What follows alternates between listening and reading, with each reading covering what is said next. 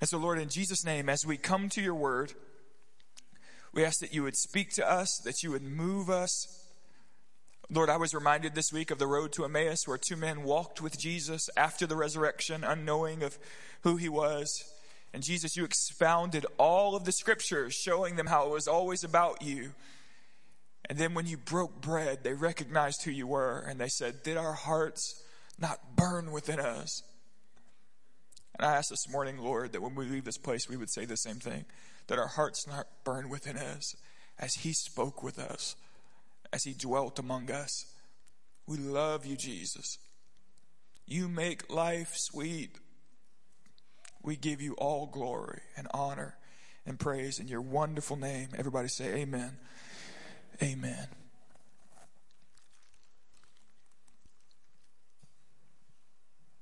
Hebrews chapter 11, verse 31. By faith, Rahab the prostitute did not perish with those who were disobedient, because she had given a friendly welcome to the spies. This line of scripture, tucked in Hebrews chapter 11 in what we call the Faith Hall of Fame,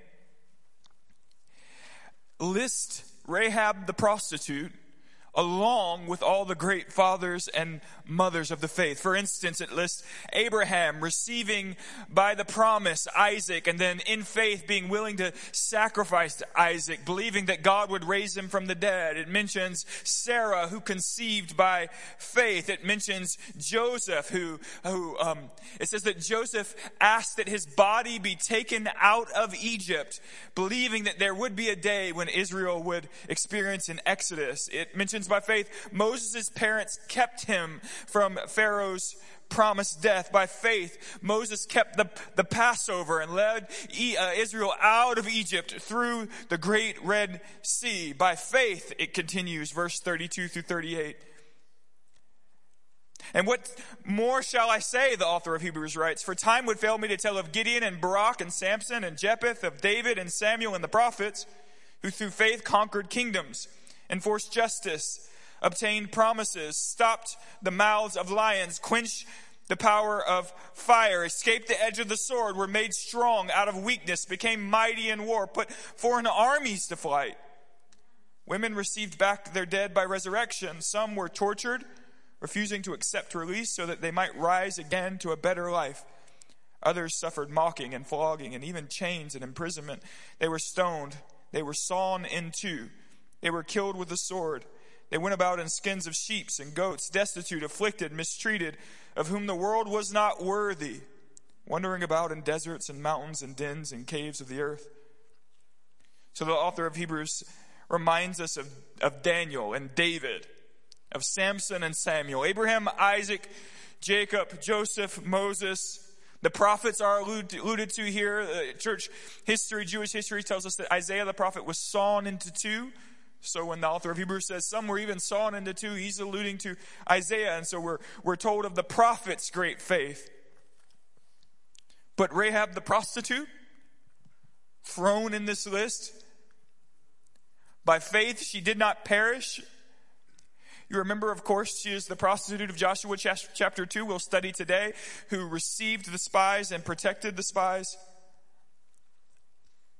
James, the brother of Jesus, in chapter 2 of his letter, he's arguing against saying that you have faith, saying that you're saved by faith, and then living in sin and living in iniquity. He's saying that saving faith is something that someone possesses and it produces a certain kind of fruit. In other words, he's saying you can't trick God by pretending to have faith and then living however you want to live and saying that you believe on one hand, but living as if you don't believe.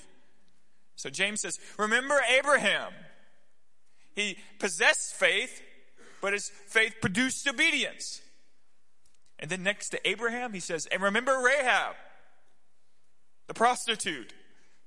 She possessed faith, but her faith led to obedience. So even James in the early church is already putting Rahab next to Abraham. Why not David? Why not Joseph? Or Samuel the prophet, or Daniel and his great faithfulness? Why not Daniel? Why Rahab? And then the church fathers, I was fascinated this week as I studied out these texts to realize how much the early church fathers talked about Rahab. Justin Martyr, for instance, says of Rahab that she was the shadow of what was to come. That we were all, everyone in the church, we were all really Rahabs. We were all harlots, grafted in through faith. Clement of Rome, first century, very, very early church father, talked so much about Rahab. He said on one occasion, there was prophecy in the woman. And of course you can't miss that Matthew lists Rahab in the genealogy of Jesus. Reminds us that Boaz, who married Ruth, who had a son named Obed, who had a son named Jesse, who had a son named David, that Boaz's mother was Rahab. And so, again, prostitute, because of faith, grafted into Israel. And then she'll carry along the seed of Messiah, of God in the flesh. Why does the church love this story so much? The prostitute we meet in these lines is the great-great-grandmother of David and the ancestor of Christ Jesus himself. We see here in these lines harlotry and redemption. And again, Justin Martyr says, that's really about you. That we all in sin and rebellion are harlots before God, redeemed by the blood of the Lamb through faith. Now let's read. We're going to read all of Joshua 2. I say this all the time. Anyway, I ain't going to say it. It's a whole chapter. Some of you guys haven't read a whole chapter all week long. So listen up.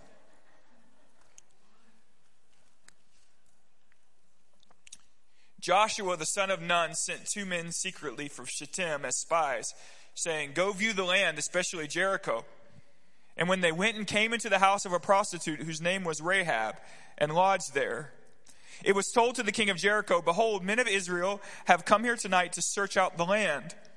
And then the king of Jericho sent to Rahab, saying, bring out the men who have come to you, who entered your house, for they have come to search out the land. But the woman had taken the 2 men and hidden them. And she said, true, the men came to me, but I did not know where they came from. And when the gate was about to close at dark, the men went out. I don't know where the men went. Pursue them quickly, for you will overtake them.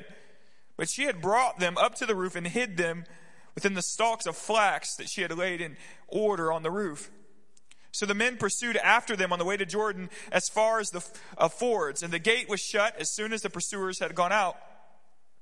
Before the men lay down, she came up to them on the roof and said to them, I know that the Lord has given you the land, and the fear of you has fallen upon us, and that all the inhabitants of the land melt away before you. For we have heard how the Lord dried up the water of the Red Sea before you when you came out of Egypt, and what you did to the 2 kings of the Amorites who were beyond the Jordan, to Sihon and Og, whom you devoted to destruction. And as soon as we heard it, our hearts melted, and there was no spirit left in any man because of you. For the Lord your God, he is God in heavens above and on the earth beneath. Now then, please swear to me by the Lord, as I have dealt kindly with you, also deal kindly with my father's house, and give me a sure sign that you will save alive my father, my mother, my brothers, and my sisters, and all who belong to them, and deliver our lives from death. And the men said to her, our life for yours, even to death. If you do not tell this business of ours, then when the Lord gives us the land, we will deal kindly and faithfully with you.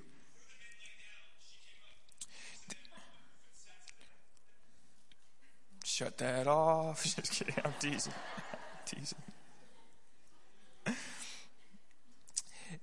Verse 15, and then she let them down by a rope through the window, for her house was built into the city wall, so that she lived in the wall. And she said to them, go into the hills, or the pursuers will encounter you, and hide there 3 days until the pursuers have returned. Then afterward you may go away. The men said to her, we will be guiltless with respect to this oath of yours that you have made us swear.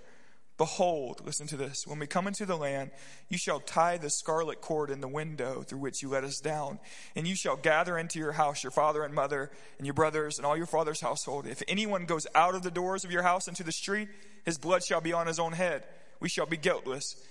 But if a hand is laid on anyone who is within your house, his blood shall be on our head. But if you tell this business of ours, then we shall be guiltless with respect to you with the oath that you have made us swear. And she said, according to your word, so be it. And she sent them away, and they departed. and she tied that scarlet cord in the window. They departed and went in the hills and remained there 3 days until the pursuers returned, and the pursuers searched all along the way and found nothing. Then the 2 men returned. They came down from the hills and passed over and came to Joshua the son of Nun, and they told him all that had happened. They said to Joshua, "Truly the Lord has given all the land into our hands, and also the inhabitants of the land melt away because of us."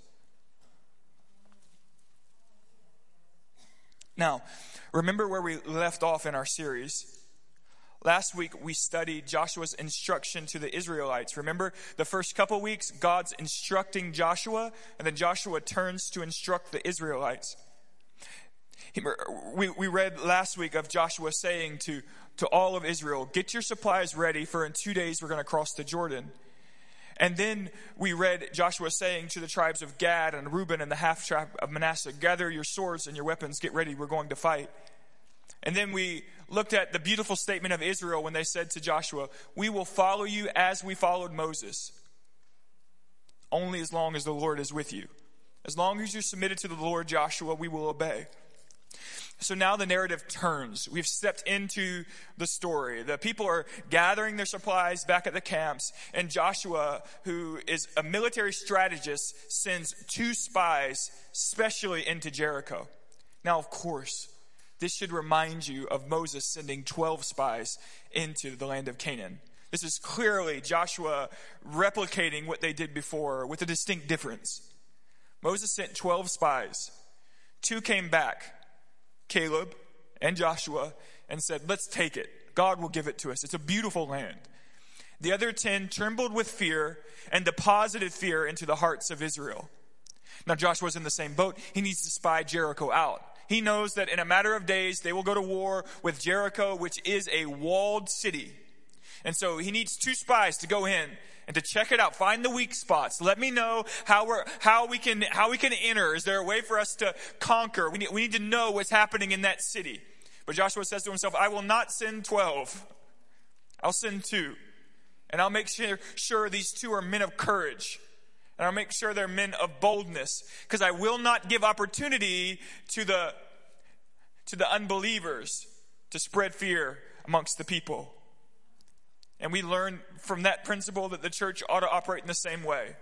When we begin to spy out the land and to think about what God's called us to do, we need to look for men of courage and boldness to lead the way. We should not make room for men of unbelief.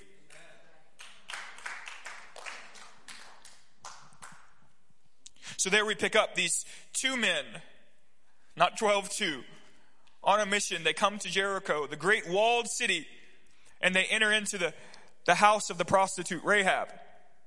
Now, why would they enter into the prostitute's house? Some suggest that they were lured by her beauty. There's myth that says that Rahab was one of the 4 most beautiful women in all of the earth. People say that to me all the time. "You're one of the 4 most beautiful men in all of the earth. Look at you." If you could email that to my wife, it would be very meaningful.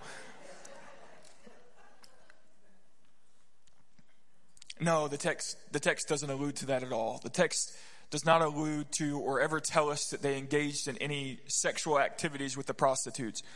Rather, what the text does tell us is that her house is built into the wall. Archaeologists tells us that this is really common in the time, that when a city was walled like that at times there would be houses built into the wall. And so when we see the 2 spies get ready to escape, it's really convenient just to slide out of her window and be out of the city, right? And so there was, 1, the intentionality of having an escape plan. 2, it was very common, obviously, for men to be coming and going from the house of a prostitute. And so there was a bit of disguise and cover to slip into a house where men were coming and going all day long. Others wouldn't pay too much attention. Now, what we read is that the king has come to know what's going on. There are 2 Israelites who have come in. They've come to the house of Rahab, and they're spying out the land. They're looking about. They're trying to figure out where our weak places are. And so Rahab hears that the king has sent authorities to her house to take these men. She has a moment of crisis to consider. The authorities are on the way. They're coming to take them away. And she could, of course, just turn them in. Why not? What do these men mean to her?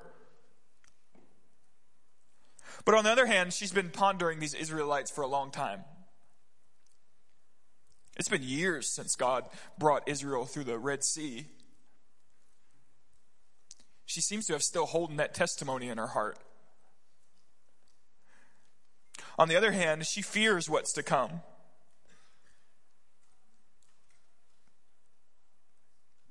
On the one side, Jericho's a walled city. Nobody's ever taken Jericho. Maybe their God's not capable. On the other side, every time they put their hand to battle, their God gives them victory. On one hand, Jericho has gods they worship, or their gods unable to protect them from the God of Scripture. On the other hand, Egypt had gods too. And so think of the time's ticking. The sand's falling out of the little hourglass. The men are on their way, and she's pondering, what should I do? Do I give these men over and protect my family now? Or do I partner with them, believing that their God will deliver me? And here we find faith, biblical faith, in the heart of a prostitute. In the hour of decisions, she says this to the two spies. Authorities coming her way. She says this, I know that the Lord has given you the land. The fear of you has fallen upon us, and that all the inhabitants of the land melt away before you. For we have heard how the Lord dried up the water of the Red Sea before you came out of Egypt. And we heard what you did to the kings of the Amorites. And as soon as we heard it, our hearts melted. And there was no spirit left in any man because of you. For the Lord, your God, he is God in the heavens above and on the earth below. Remember that when our modern translations give us the term Lord in all caps, literally the Hebrew text gives the tetragrammaton, or the four characters that the Jews would write for the name of Yahweh. And so literally what she says, she doesn't say, your Lord, your God is the God of the heavens of the earth. She says, no, amongst all the gods, Yahweh is God of heaven and earth. Yahweh is Lord. She is determining in this moment to cast herself upon the mercy of Yahweh, in faith, believing that he is supreme. Now she says, hide on my roof.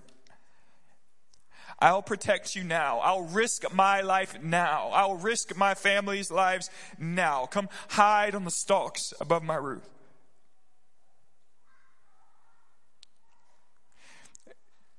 Church, don't miss, this is what the early church never missed. Don't miss that the Bible celebrates from cover to cover this kind of faith. Rahab the harlot, the prostitute, is listed next to Abraham, David, Samson, and Daniel because the Scripture values faith. The Scripture is very aware of her harlotry, very aware of her sinfulness. The Scripture from cover to cover always acknowledges that prior to this moment, she had lived a life of great sin. But the Scripture is so unconcerned with her evil acts of her past life and is totally focused on this moment of faith. Why does God love faith? Why is it that God, when we respond in faith, is so willing to cleanse us from our sins and receive us from his own? Why does the biblical narrative celebrate faith? What is it about God that loves faith? Because God is jealous for his own glory and his own name. And what biblical faith is believing God is who he says he is and will accomplish what he said he will accomplish. God is concerned with his name being exalted. And Rahab could have said, oh, the gods of Jericho will deal with him. But rather she said, no, that God is supreme.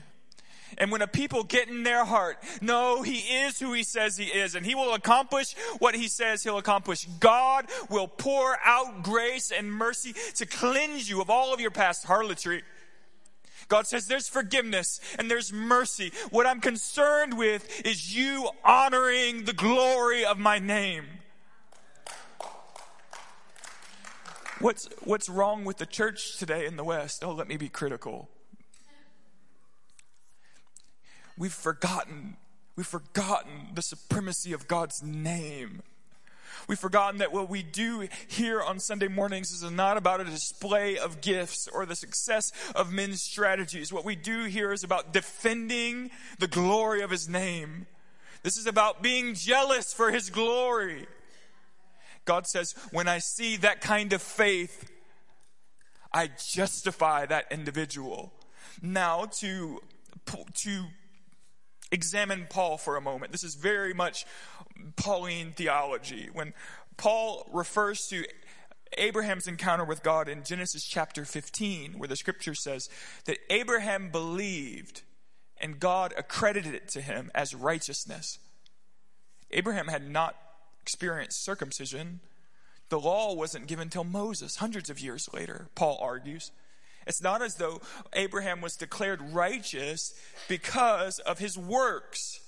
Abraham, no doubt, worshipped pagan gods in his past life. Abraham participated in the culture of his world. But now the scripture says God speaks to him and he believes. And God says that faith, because of that faith, I will accredit it to your account righteousness. You don't have righteousness. You haven't earned righteousness. You won't live righteous or earn righteousness in the future. I accredit to you righteousness. I grant to your account righteousness. This is the entirety of Luther's life, making this point. That when an individual says to God, I believe you, I take your word as true, I confess faith, God grants you what Luther would call an alien righteousness, a foreign righteousness, meaning it's not yours. God accredits righteousness to Abraham that's not his. It's the very righteousness of Christ Jesus. So when Rahab in this moment confesses faith, the church and James, the author of Hebrews, say that she's a woman of righteousness. No, she's a harlot. But there was accredited to her account a righteousness that was not her own. And in the sight of God, she's clothed in the very righteousness of Christ Jesus, as if she lived in Christ's own shoes.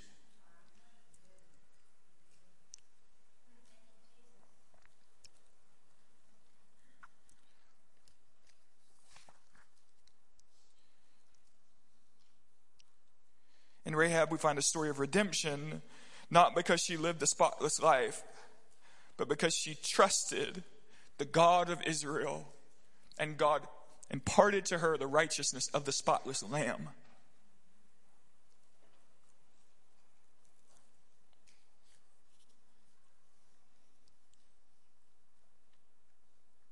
And so Justin Martyr says to the early church, you're the harlot. I'm the harlot. God says that we have all acted rebelliously. We've all acted out unrighteousness. Maybe you're here today and you've participated in great sexual immorality. Maybe you're here today and you've going through a divorce and you know you screwed up. Maybe you're here today and you know you've handled your finances dishonestly. You would say, I know I'm wicked. I know I'm like that woman, a harlot. God would say to you today, I am not concerned with your past mistakes. You believe me at my word today. You put your faith in my name. God says, show me faith, trust me, and I will give you a righteousness that's not your own.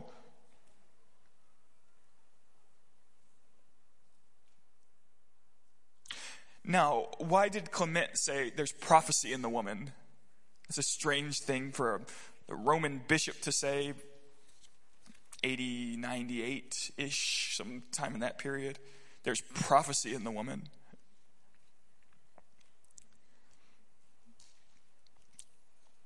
Because when the spies made a covenant with her, they said this: as long as that red cord is hanging from your window,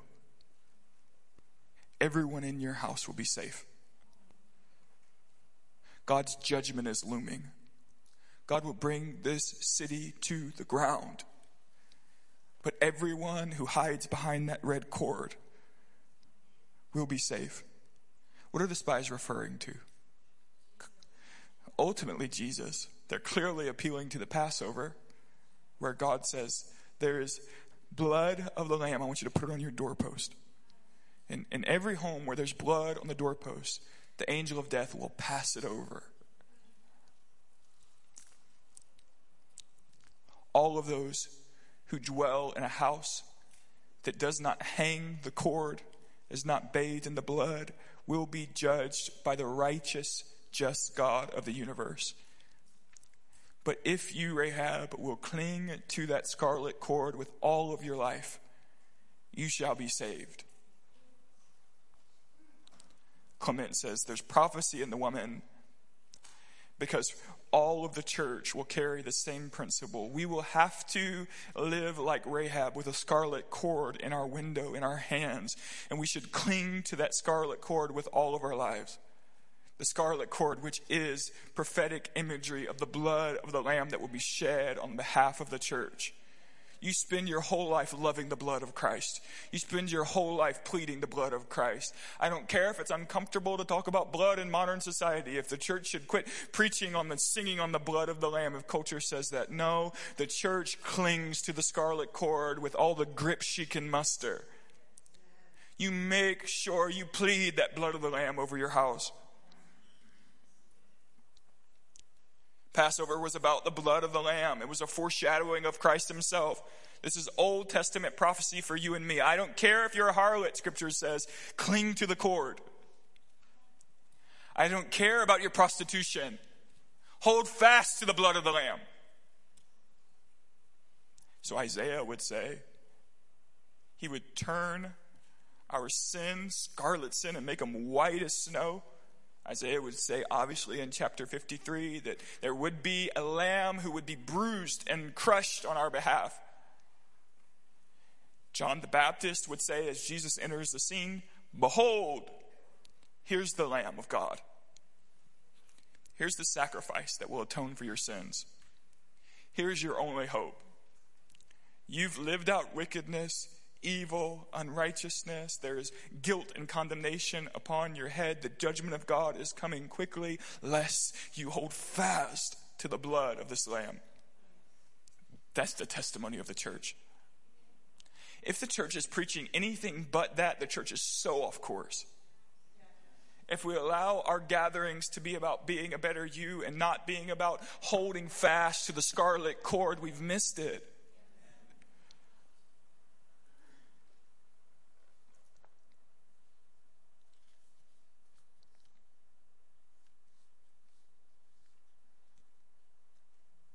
Why did the early church love this? Because they loved the blood. They recognized their need for the blood.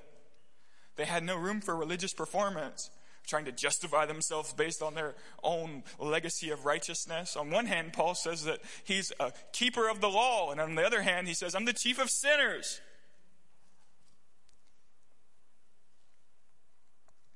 Finally,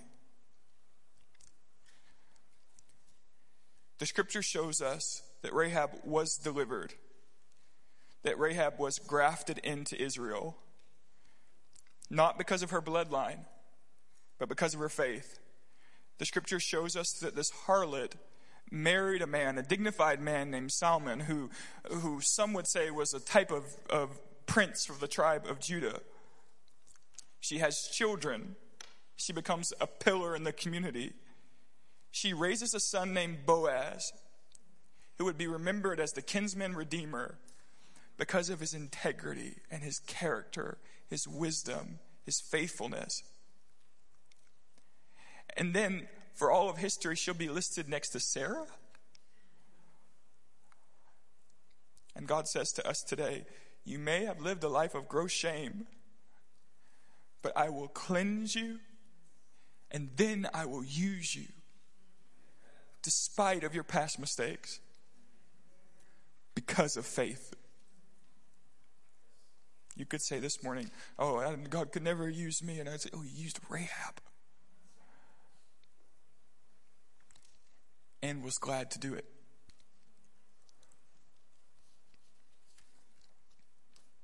Now, worship team, come for me. We'll get ready to close.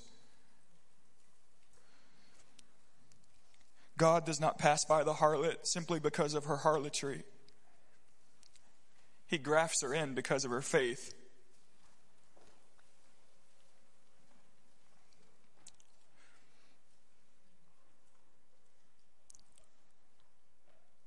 So we find here, tucked in the narrative, as Joshua's preparing to lead the people across the Jordan into Jericho, we find the story of a prostitute being grafted into God's plan. And the early church, Martyr, Clement, many others would say, this story is an invitation to the nations to be grafted into God's redemptive plan. To watch God glorify His name in all the earth. To be justified, to be cleansed, to be redeemed, to be restored. This is an invitation. Why would God in His sovereign supremacy and His perfect foreknowledge use a prostitute? Because He wanted to declare very clearly to the people of the nations that He's willing to use a harlot if she would rise up in faith.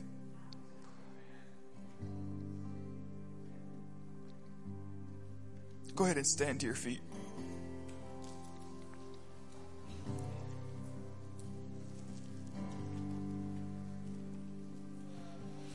Rahab had an hour of decision, a moment to decide what she'd do.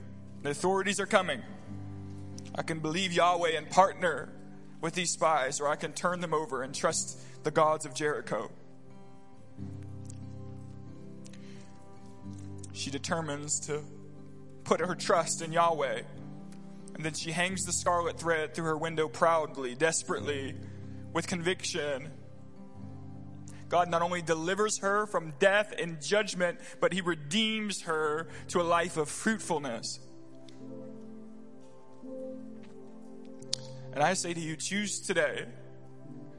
Will you trust the gods of Jericho, or will you trust Yahweh, the God of Scripture?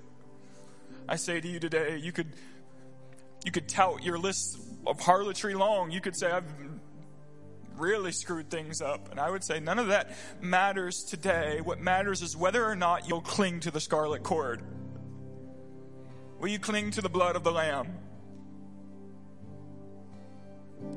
You can be fully, totally forgiven. You can be given a righteousness that is not yours, accredited to your account. Perfection. Perfection. That should boggle your mind.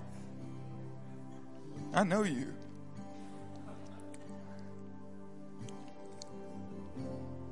But the question of the hour is, will you put your faith and trust in the Lord of Lords and the King of Kings? This morning first, if you've never given your life to Jesus, if you've never confessed faith, we want to invite you to come, cling to Him. I say freely, there is an hour of judgment coming. And I'll tell you freely that hell is hot and long. That all those who reject Yahweh will experience judgment that will be just. But this morning you have an opportunity to cling to Him. To not only be forgiven, but to be redeemed. If that's you, I want to ask you not to leave this room without getting right with God today. Altar ministers, go ahead and get in place for me. Thank you so much.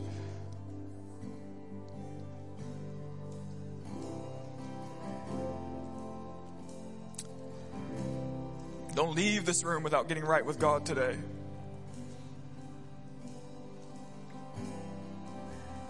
So the altars are open if you want to come. Next, as we prayed this morning, we felt that there was a spirit of offense and unforgiveness that may be trying to settle over the body. If you're struggling with unforgiveness, maybe towards a relative or a neighbor, maybe even towards someone in the church, we want to ask you to come and get right with God, to allow the Lord to drive the bitterness out of your heart. There was a word that some are struggling with ankle pain in particular, that maybe some are struggling with some type of rash that won't break, that we believe God's here to heal you. I want to say quickly, if you're dealing with anxiety or depression in this hour, I want to ask you to come to the altars this morning, and we're going to believe that the God of Scripture would deposit to your heart a great boldness and faith. You don't have to walk in fear anymore. You can walk with the very strength of God in your bones. So go ahead and come. I don't want you to hesitate. I don't want you to look around. I want you to come and do business with God today.